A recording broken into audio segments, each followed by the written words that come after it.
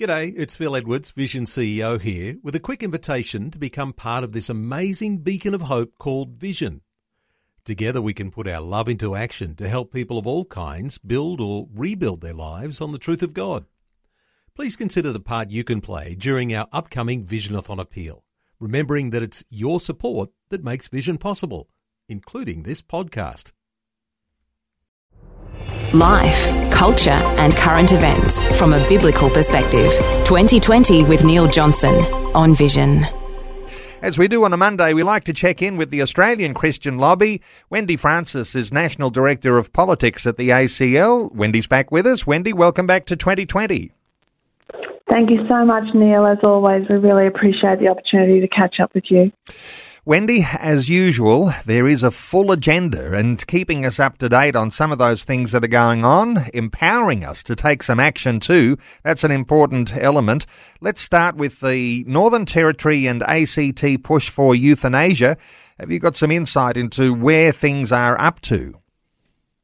Yeah, so what's happening is that Luke Gosling, who is one of the members of parliament in the Northern Territory, he's situated up in Darwin, he's introduced the intention to bring forward a bill that would overturn Kevin Andrews' bill. Now, it's a little bit long-winded to say that, but what the bill, Kevin Andrews' bill, was that the territories did not have the ability to introduce euthanasia into the territories. And, you know, as we know, the territories are still under oversight of the Australian government, the federal government, and that goes hand in hand with the responsibility to advocate for the best interests of all Territorians, because the Commonwealth government is still have the oversight. So this doesn't just apply to financial liabilities, but it's also about some of these important issues. So Luke Gosling is saying, look, this is all about just giving the rights back to the territories. But the only right that the Kevin Andrews bill actually affects is the right to introduce euthanasia. So this is all about euthanasia in the territories.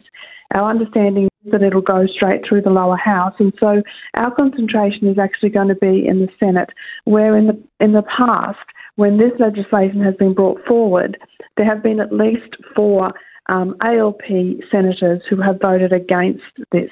So we're hopeful that they will still vote. 3 of those 4 are still in the Senate. And so we're hopeful of that, because this is at a time when the Northern Territory particularly are experiencing, I would say, distressingly high rates of domestic violence, particularly in Indigenous communities. And euthanasia is one of those issues that Indigenous Australians actually do not want to go there. Their suicide rates are more than twice as high as non-Indigenous Australians, and so historically, Indigenous people have really grave concerns about what people are calling voluntary assisted dying, and it's assisted suicide or euthanasia, all these words, because they find it frightening, and it's actually at odds with their culture. And so what we're saying to the Commonwealth Government is, you want to listen to First Nations people, you're saying that you do, and we agree, we want to listen to First Nations people. Well, listen to their voices on this, because they are saying, why would they even go into Darwin for help, medical help, if they know the doctors can kill them? Now, that is definitely not the intention of the doctors in Darwin, but the fear is there for Indigenous people is, why would you give a doctor the right to be able to actually bring about somebody's death? So this is a big issue. It will come up very soon. Our understanding is it'll be probably in the first sitting of Parliament. So this is something that they just want to get through. So there's a challenging thing here. You're saying to the federal parliament, check the pulse of what will happen in Indigenous communities if this sort of legislation is allowed to go through. That's very, very challenging. And for people in Aboriginal and Torres Strait Islander communities, they'll know better than anyone how the reaction would be if they were able to pursue those sorts of voluntary assisted dying laws. So the federal parliament, it's likely to go through the lower house. You're focusing your attention on the upper house, where there is possibility to stop this, but that'll be challenging too. Likelihood, Wendy, that MPs will have a conscience vote on this on all sides. Is that an advantage or a disadvantage, do you think? Well, we always want people to have the free will to make a decision on these important issues, but we also like parties to actually make a stand on things that their communities, the people who voted them in, want to see happen. So I spoke to Jacinta Price over the weekend, Senator Jacinta Price, and she's going to be a good, strong voice on this. But there are, as I say, some people in the Labor Party. But our concern is that in the coalition there will be people who agree with this because they want to be the ones who say, of course we want to give rights back to the territories. But this is not all about rights back to the territories. Indigenous communities, they actually believe euthanasia is abhorrent. They're frightened by it. It is certainly at odds with the way they deal with dying culturally. But they are the ones who will not be the ones who are involved in campaigns in the Northern Territory against euthanasia because it's often white voices that we hear, not necessarily the people of the communities. And so, for me, this is actually a white preoccupation that will cause hurt to Indigenous Australians. And we're hoping to stop it before it gets to the discussion around euthanasia because even that will be distressing. But it could end up just being straight to the territories to discuss euthanasia legislation. And we are hoping to invite and to hear from Indigenous voices in that discussion. And a little insight into what's to come, because the Attorney-General, Mark Dreyfus, is considering changing the law to allow doctors to give phone and telehealth advice to patients about voluntary assisted dying after pressure from the Queensland government. That sort of indicates what's coming, Wendy. Exactly, because at the moment there are laws against discussing suicide over the phone for obvious reasons. You can't even be there to stop that person jumping off the bridge. This is about suicide. So that has been a sort of a hard thing with euthanasia because what it has meant that you can't actually discuss euthanasia over the phone because it is suicide. I mean, that it's so illogical to say that euthanasia isn't suicide when the law actually prevents it. So it's a very big concern that Mark Dreyfus is considering changing this law because how do you really ascertain somebody's psychological sort of position that they're in? How do you really ascertain where they are and what their needs are before you give a green tick for them to actually be bumped off? It's actually really distressing. Yeah. This seemed to go under the radar, didn't it, when these laws were being passed in the state of Queensland? And as you really beautifully illustrate that there, someone's about to jump off a bridge. The typical thing might be for us, if we're nearby, to go and extend a loving, helping hand to someone. But in that case, someone's jumping off a bridge or jumping off the ledge on a high-rise building, you'd be breaking the law to help them. That's crazy, isn't it? It is crazy because when we're talking about people who want to end their life, then we want to find out what are the problems, how can we fix them? And so, there are so many gaps in our family networks these days that this is where churches are so incredibly helpful because they often step in when there's gaps in family networks. And for many people who want to take their own lives, a big part of that is not wanting to be a burden on society. And so how terrible is it that we would get to the stage where we would agree that somebody is a burden and allow them to take their own lives for that reason? It's a very bad look, isn't it, for our society when we are talking about allowing people to take their own lives because of a perceived burden on society. And I imagine you've just got to keep talking about this with MPs, with senators, with people who are in your local community and who are legislators at a state or territory level as well as those at a federal level. Hey, there's other big things that are happening. Let's touch on those developments that are going on in Tasmania, Wendy, oppressive laws that are proposed there. Thoughts here on those conversion suppression law, those laws that are being proposed? Yeah, these are even, everybody listening, if they've been listening to your program for a while, they would know that Victoria has a really bad conversion therapy laws. Queensland also has conversion therapy laws, but there were a number of really good amendments that were made to Queensland.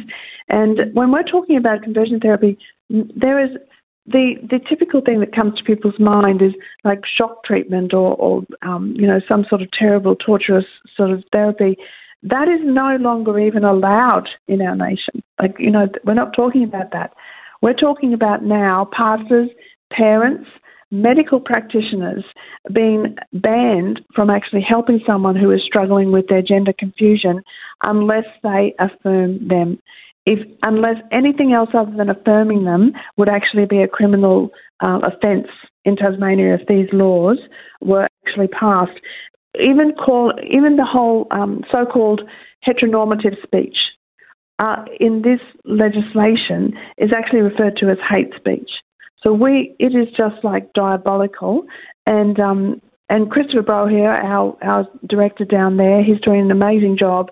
And they're not only getting in to see members of parliament themselves, but they're actually bringing in more and more detransitioners. They're being called detransitioners, people who have transitioned gender or sought to and realised the big mistake. And there's a growing cohort of detransitioners. So those people are going in at the moment to see the Tasmanian MPs and saying, please do not inflict this on more children. Now, Wendy, the law even extends to the sorts of conversations that you might have around the family, around your kitchen table. It's a little bit intrusive, don't you think, when governments propose to legislate how you can talk to your own children? Incredibly intrusive. And, one of the human rights that we have is to be able to raise our children in our beliefs. And so this would have even far-reaching restrictions on your biblical beliefs and your private conversations with your children. Because if a child then goes to school and says, no, my mum says you can't change gender, then that can actually be investigated, and the child could be taken from those parents and the parents could actually be put in jail. And you've got this crazy situation where doctors and counsellors would need to abandon their medical and clinical training to fit in with a new ideological agenda. Somehow or other, you've got to look for solutions, haven't you? Correct. And one of the problems with that is that the doctors and counsellors who are wanting to do the very best for children are actually absenting themselves now from these conversations because they don't want to affirm a child in transitioning, but neither do they want to end up being in jail themselves. So they're just getting out of it. So what we're finding is that the counsellors and medical practitioners that are left are the ones that are happy to affirm a child's misunderstanding of who they actually are. And so a child in a kindergarten wanting to be a boy rather than a girl can very quickly find themselves on a conveyor belt of transitioning and be regretful away to not even very far in the future, but already the damage has been done. And this is a diabolical thing that we're doing to our children. And I really do believe that this is a form of child abuse. We're reminded that kids and teenagers can't reverse the physical effects of the surgical procedures that they are opting for. There is some action that listeners can take today, Wendy. There's a petition, a parliamentary petition. How can listeners access that and have their name at least added to a petition list? So you can just go to the Tasmanian Parliamentary website and find it there, but we do have a link on our website as well, so acl.org.au, and we also have a write-in campaign on the ACL website. So it's the more voices, but also the more signatures that we get on that, the better.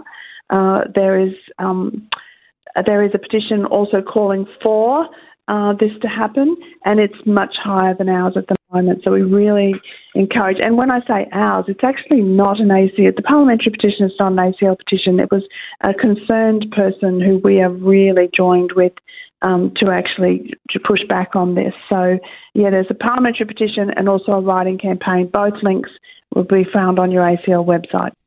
Now, Wendy, the next state election is on the horizon, the Victorian state election, and ACL is calling Christians to be in prayer at this time, just a few months away.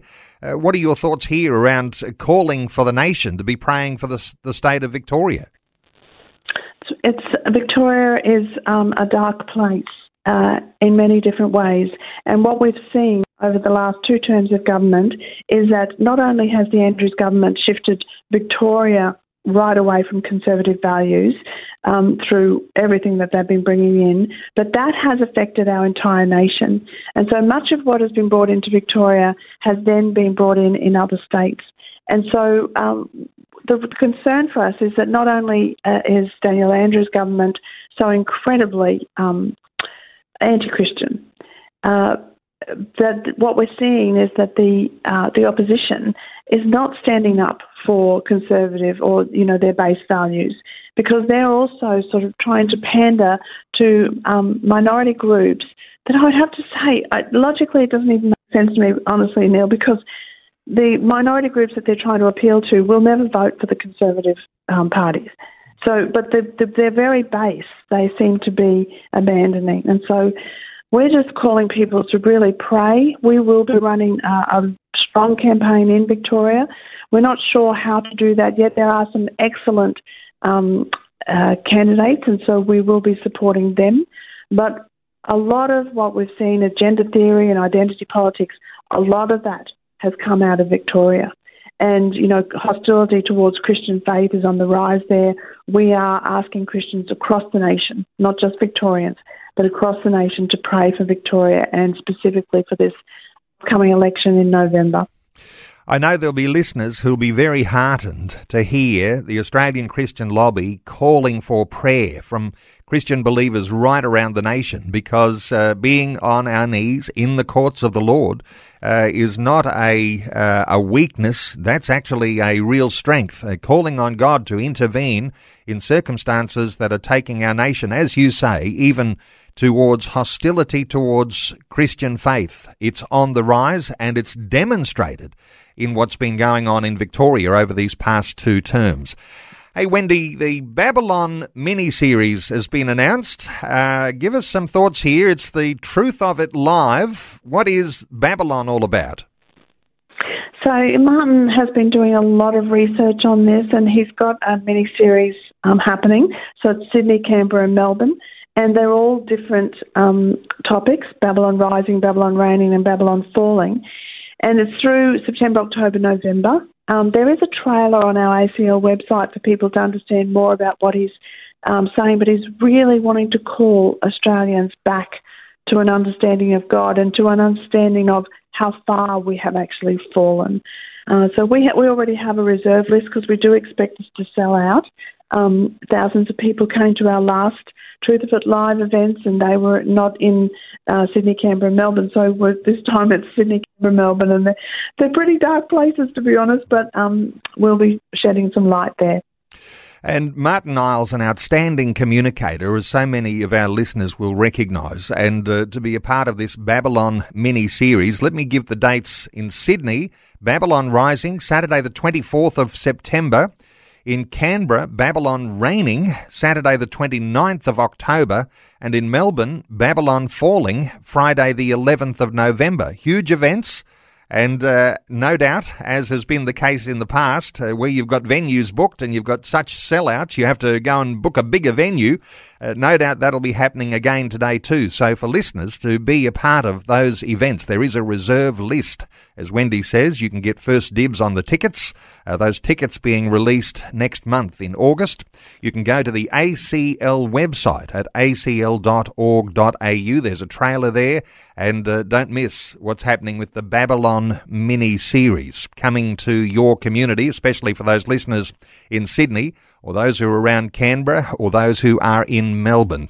Wendy Francis, always outstanding insights. You've got a lot on your plate as things begin to heat up later this year as we move towards that Victorian state election. Undoubtedly, we'll have lots of good commentary from you as that time comes. But Wendy, thank you so much for joining us once again today on 2020.